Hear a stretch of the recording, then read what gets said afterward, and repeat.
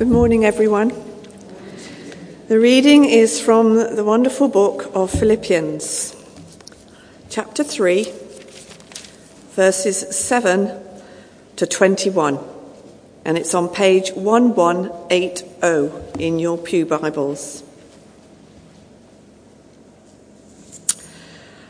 But whatever were gains to me now, I now consider loss for the sake of Christ.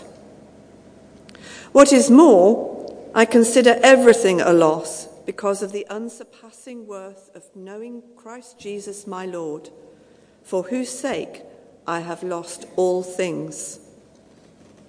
I consider them garbage, that I may gain Christ and be found in him, not having a righteousness of my own that comes from the law, but that which is through faith in Christ, the righteousness that comes from God on the basis of faith.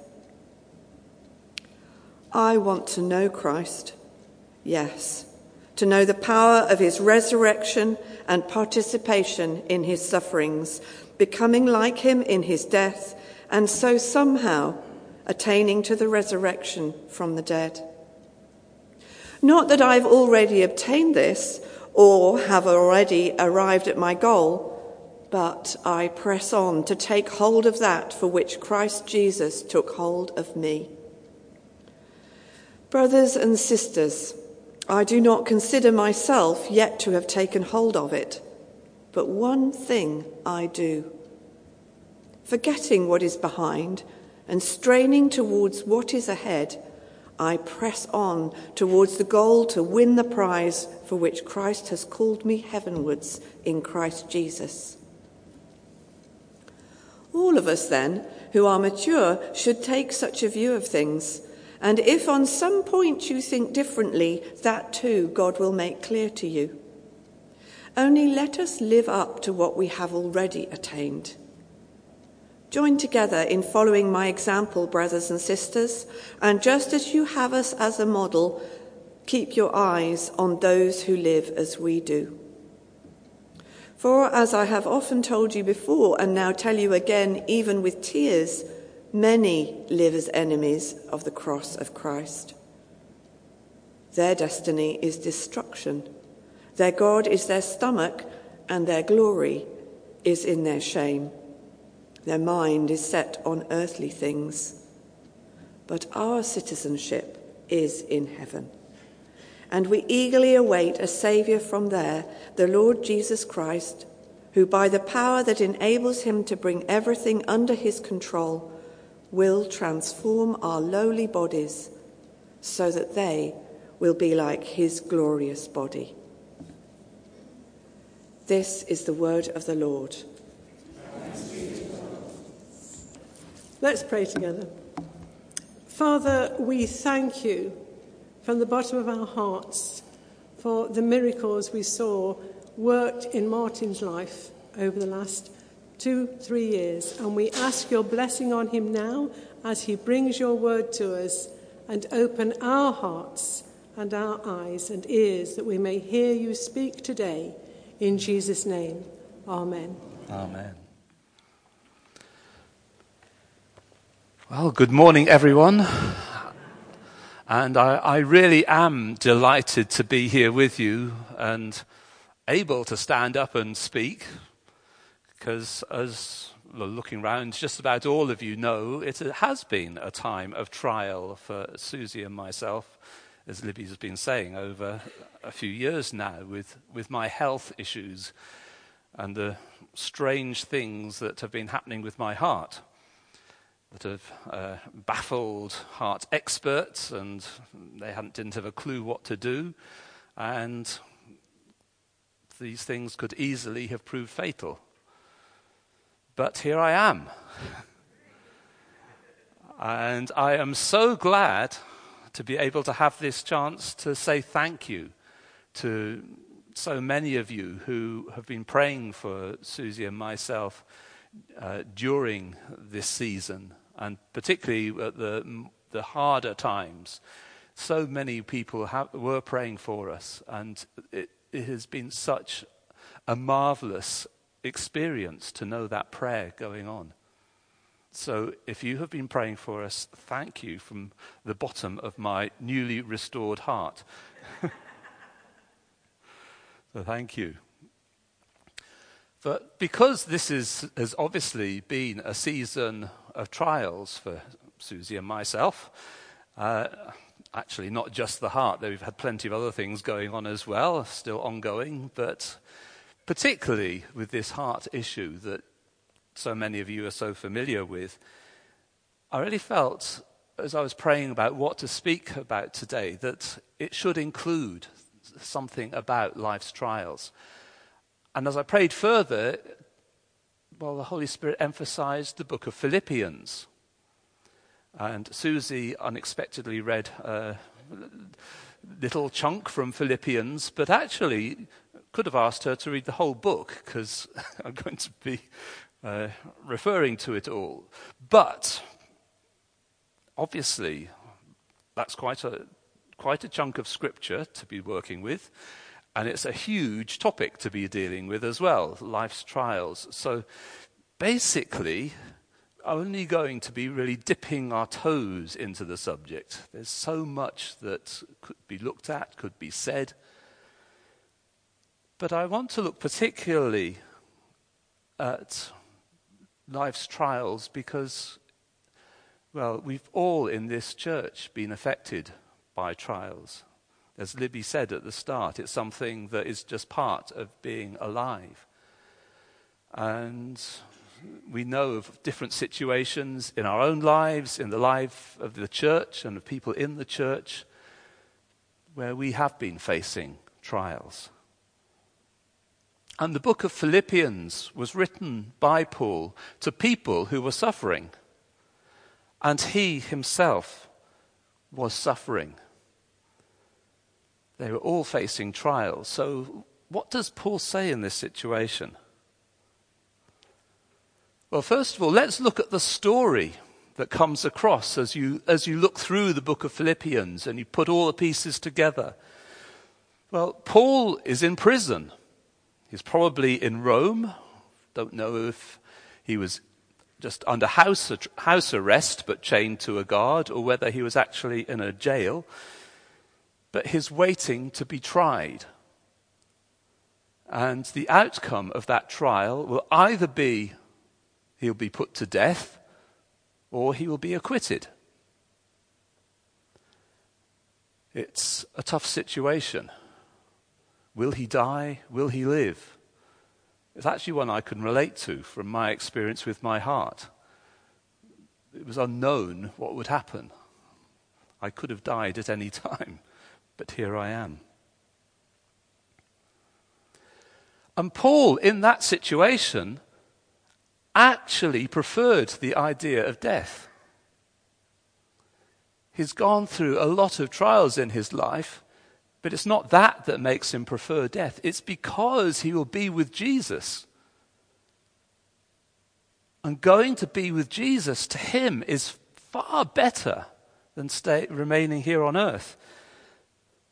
But he knew that the church needed him, and so he knew that he would stay. But meantime, being in prison, he had to be provided for.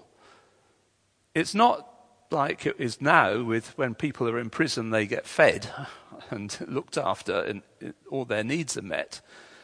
But in those days, it was the prisoner himself or the people he was in relationship with who had to provide for his food and any other needs that he had. And it seems that for some reason, as we look at the end of the letter, the local Christians either hadn't been able to help him with his needs, either because they simply couldn't or because they didn't want to. So he must have been feeling tremendously let down. That he was in a place where there were other Christians.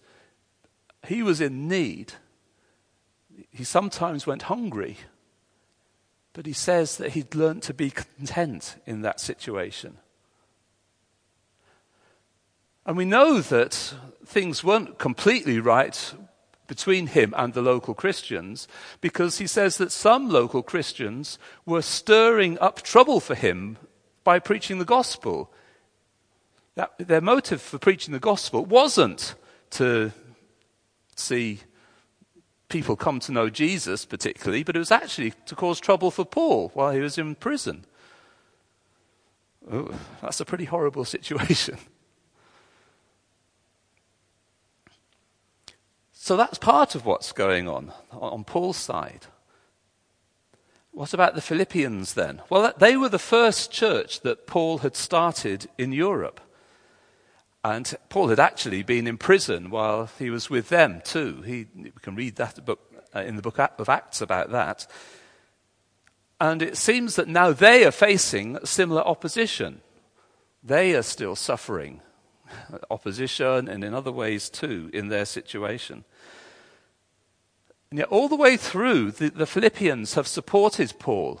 As he's gone out on missionary journeys, they've been sending him support many times. And now that they've discovered that he's in prison and where he is, they have sent one of their own people, a guy called Epaphroditus, with a gift to Paul to help feed him, to help look after him, and to give him practical help as well.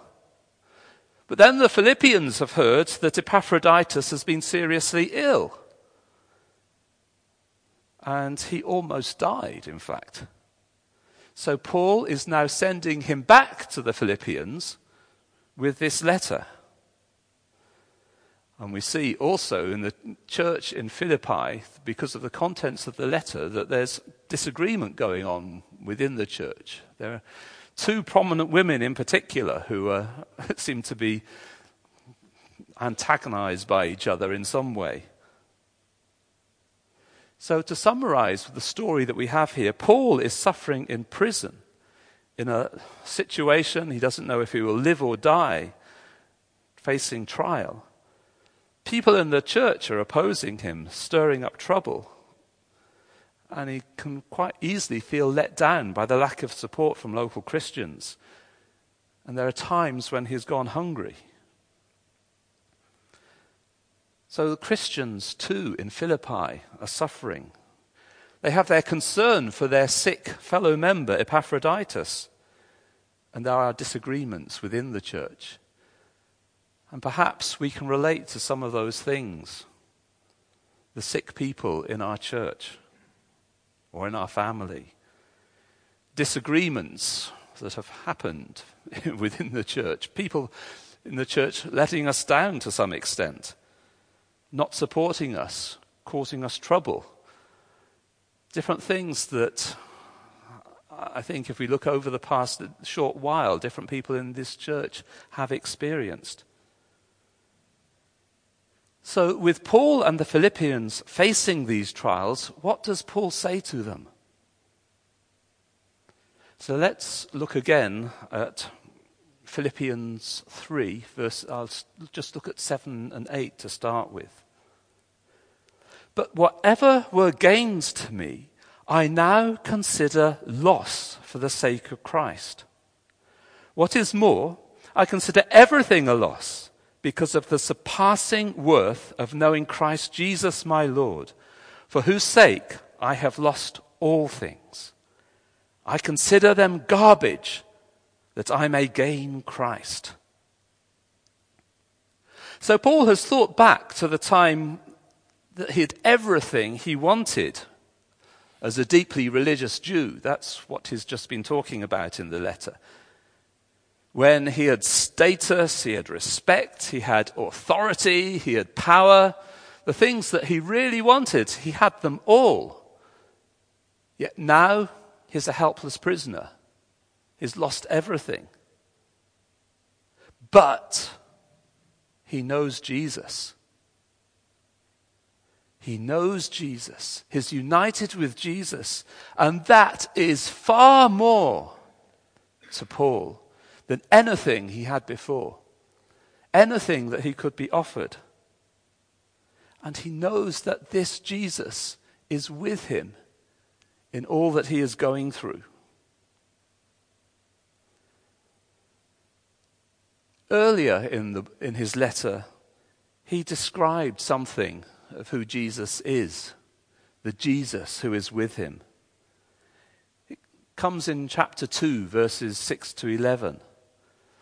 Jesus, some of you are looking up, I'll repeat that. Philippians 2, 6 to 11.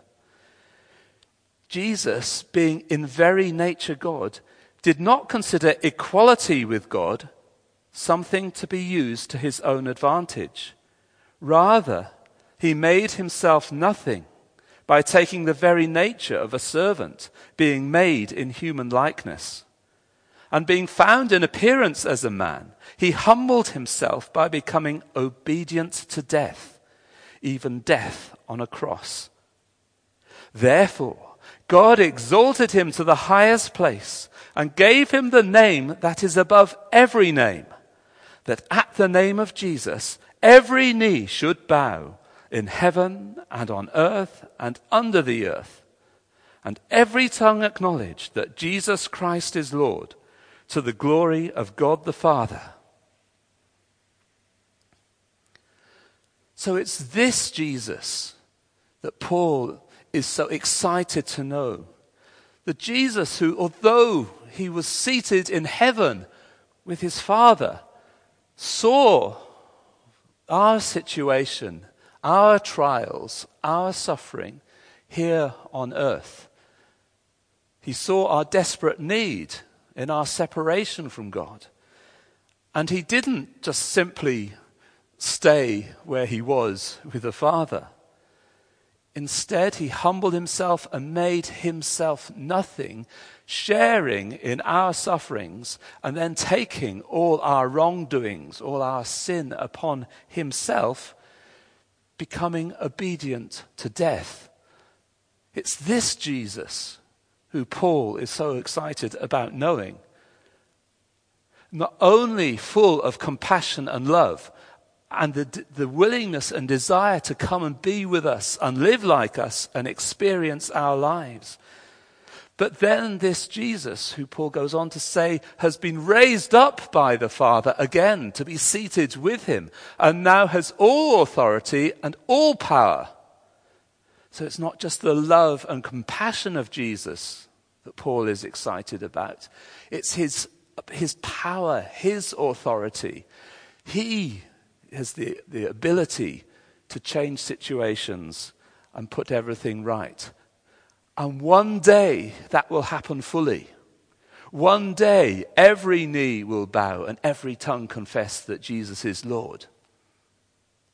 And so Jesus is Paul's focus. Jesus is what Paul is living for. Knowing Jesus, knowing who he is. That is so vital to Paul. I wonder what else Paul was thinking about in those times in prison. Someone who's so steeped in the Old Testament scriptures. And I'm sure that some of the time he was thinking about other descriptions of Jesus that we find in the Old Testament.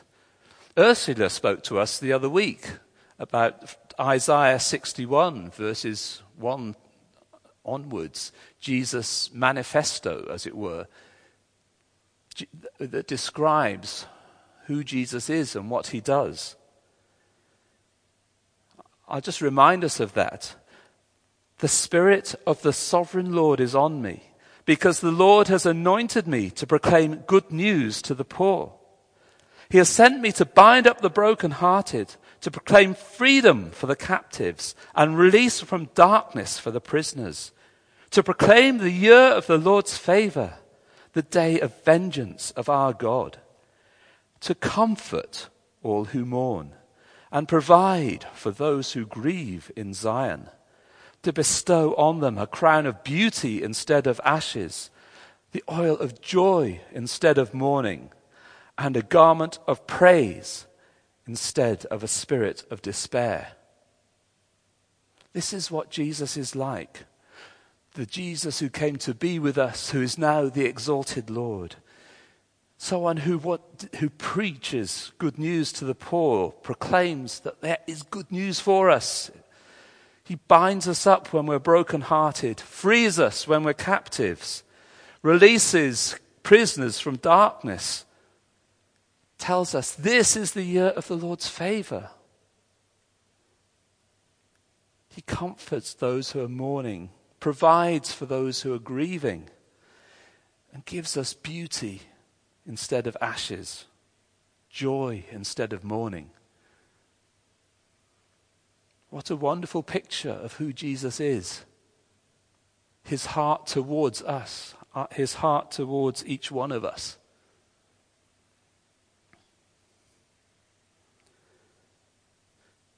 And so what is a fitting response if we know that this Jesus is with us in our trials? Well, Paul, in his suffering, in prison, with his opposition from local Christians, with his times of going hungry, Paul writes to the Philippians, "Rejoice in the Lord always. I will say it again, rejoice. Let your gentleness be evident to all. The Lord is near. Do not be anxious about anything, but in every situation, by prayer and petition, with thanksgiving, present your request to God. And the peace of God, which transcends all understanding, will guard your hearts and your minds in Christ Jesus."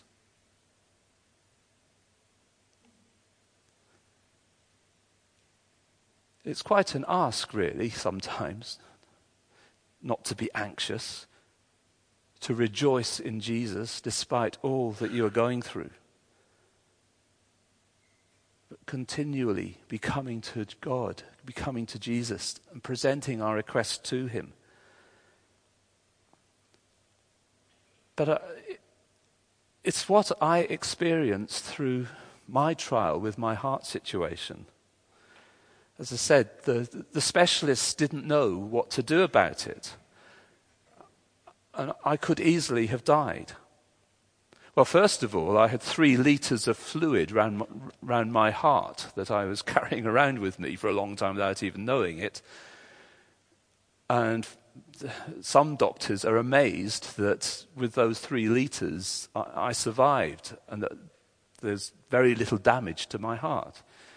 Don't know if you can imagine 3 liters inside you pressing in on your heart. Quite a situation. But that was caused by an artery that should have been about the size of a shoelace but had now grown to this sort of thickness. Quite remarkable. And because it was still growing, it could burst at any time. And if it burst, that would be the end of me. I could have died at any time in the midst of that. But not only that, that artery, because of its expansion, was sending blood into a wrong part of the heart. A new passageway had formed into the wrong part of the heart. And a huge amount of blood was pouring high pressure into the part of the heart that's only supposed to have low pressure blood. That could have killed me, or at least seriously damaged my heart.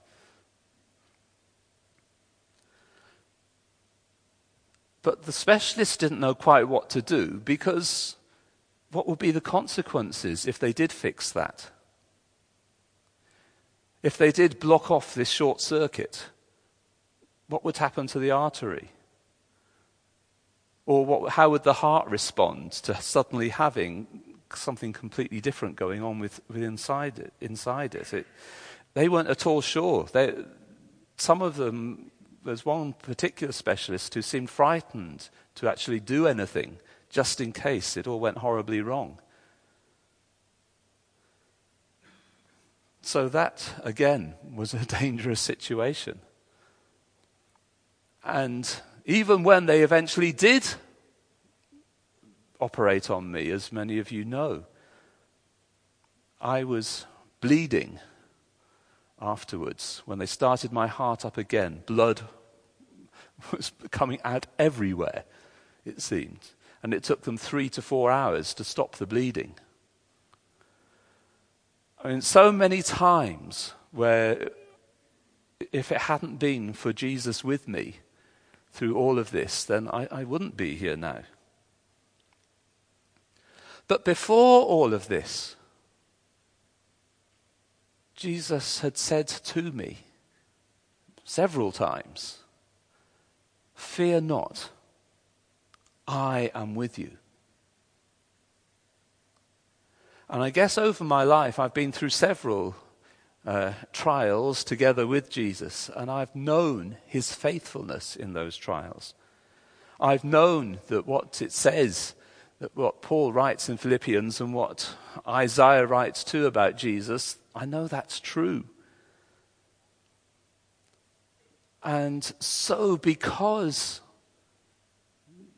I knew Jesus was with me, and he said, "Fear not," I can honestly say that I went through all this experience knowing an amazing supernatural peace, the peace that passes all understanding. And I didn't have any anxiety. Now, that's not a normal situation. I mean, for example, I've had anxiety about preaching today. But in that huge situation, that huge trial, through knowing Jesus, knowing his love, knowing his promise to me and his faithfulness to his promises, I didn't fear. I could have been wrong because I really felt that I would come through it, that I would survive. But I could have got that wrong. But I knew at the same time, I suppose a bit like Paul, that if I did die and go to be with Jesus, actually that would be far better for me. And so I didn't have anxiety in that sense about dying. But I have really felt that despite all the uncertainty about what could happen to me, that Jesus was with me in that trial. And I don't have time to go into it in any sort of detail now, but another theme comes through from Paul's letter to the Philippians, and that is his encouraging them so much to show concern for one another, to put the interests of one another first. And for me, in particular, the prayers that I had from people within this church, many of you, as well as people actually spread across the globe from Vancouver in British Columbia and Canada all the way across to places like Nepal, maybe even further, and down in other places in Africa. People were praying for me. As I was seemingly bleeding to death, there were people who stayed up through the night praying for me. That, to me, is quite amazing. And that actually is another way of helping me to know God, to know Jesus through my trials, through my suffering. And that's another really significant way, knowing the love of Jesus expressed through his people. And Paul knew that as well. Paul knew the Philippians cared for him as they had supported him time and time in the past. Now, as he's in prison, he receives support from them. And he wants to continue to bless them. He's saying, I'm not going to be going to heaven now. I'm going to be continuing with you because I what's best for you, not what's best for me. I want to bless you as you are going through these trials.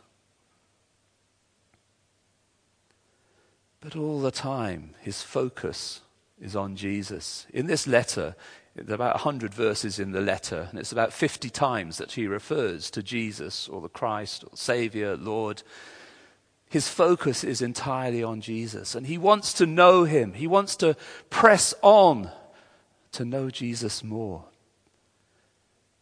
No matter what is going on in his life, what trials he's facing, he wants to know Jesus.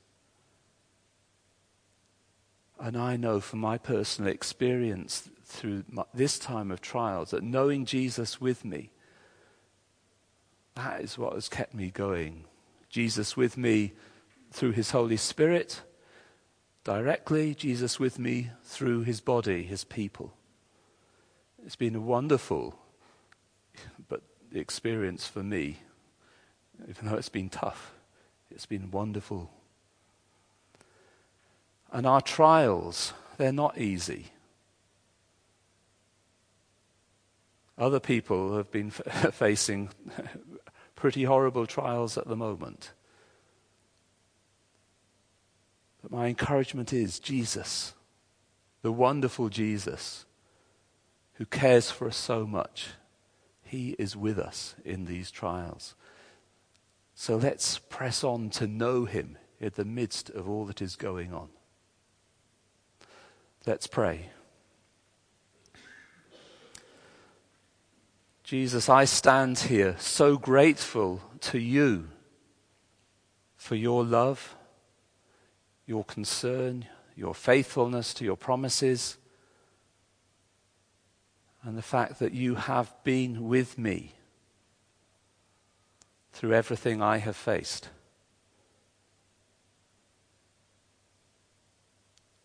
And Lord, I pray for each of us as we continue through the different trials that we face in this life.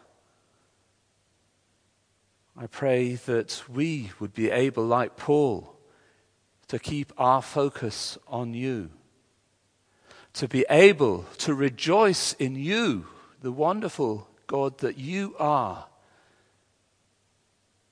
and to know the peace that you have to give us throughout any kind of trial as we present our request to you, as we continue to look to you and put our faith in you. So thank you that you are with us. Thank you that you love us. And thank you for the reality of your power and your peace at work in our lives. Thank you, Jesus. Amen.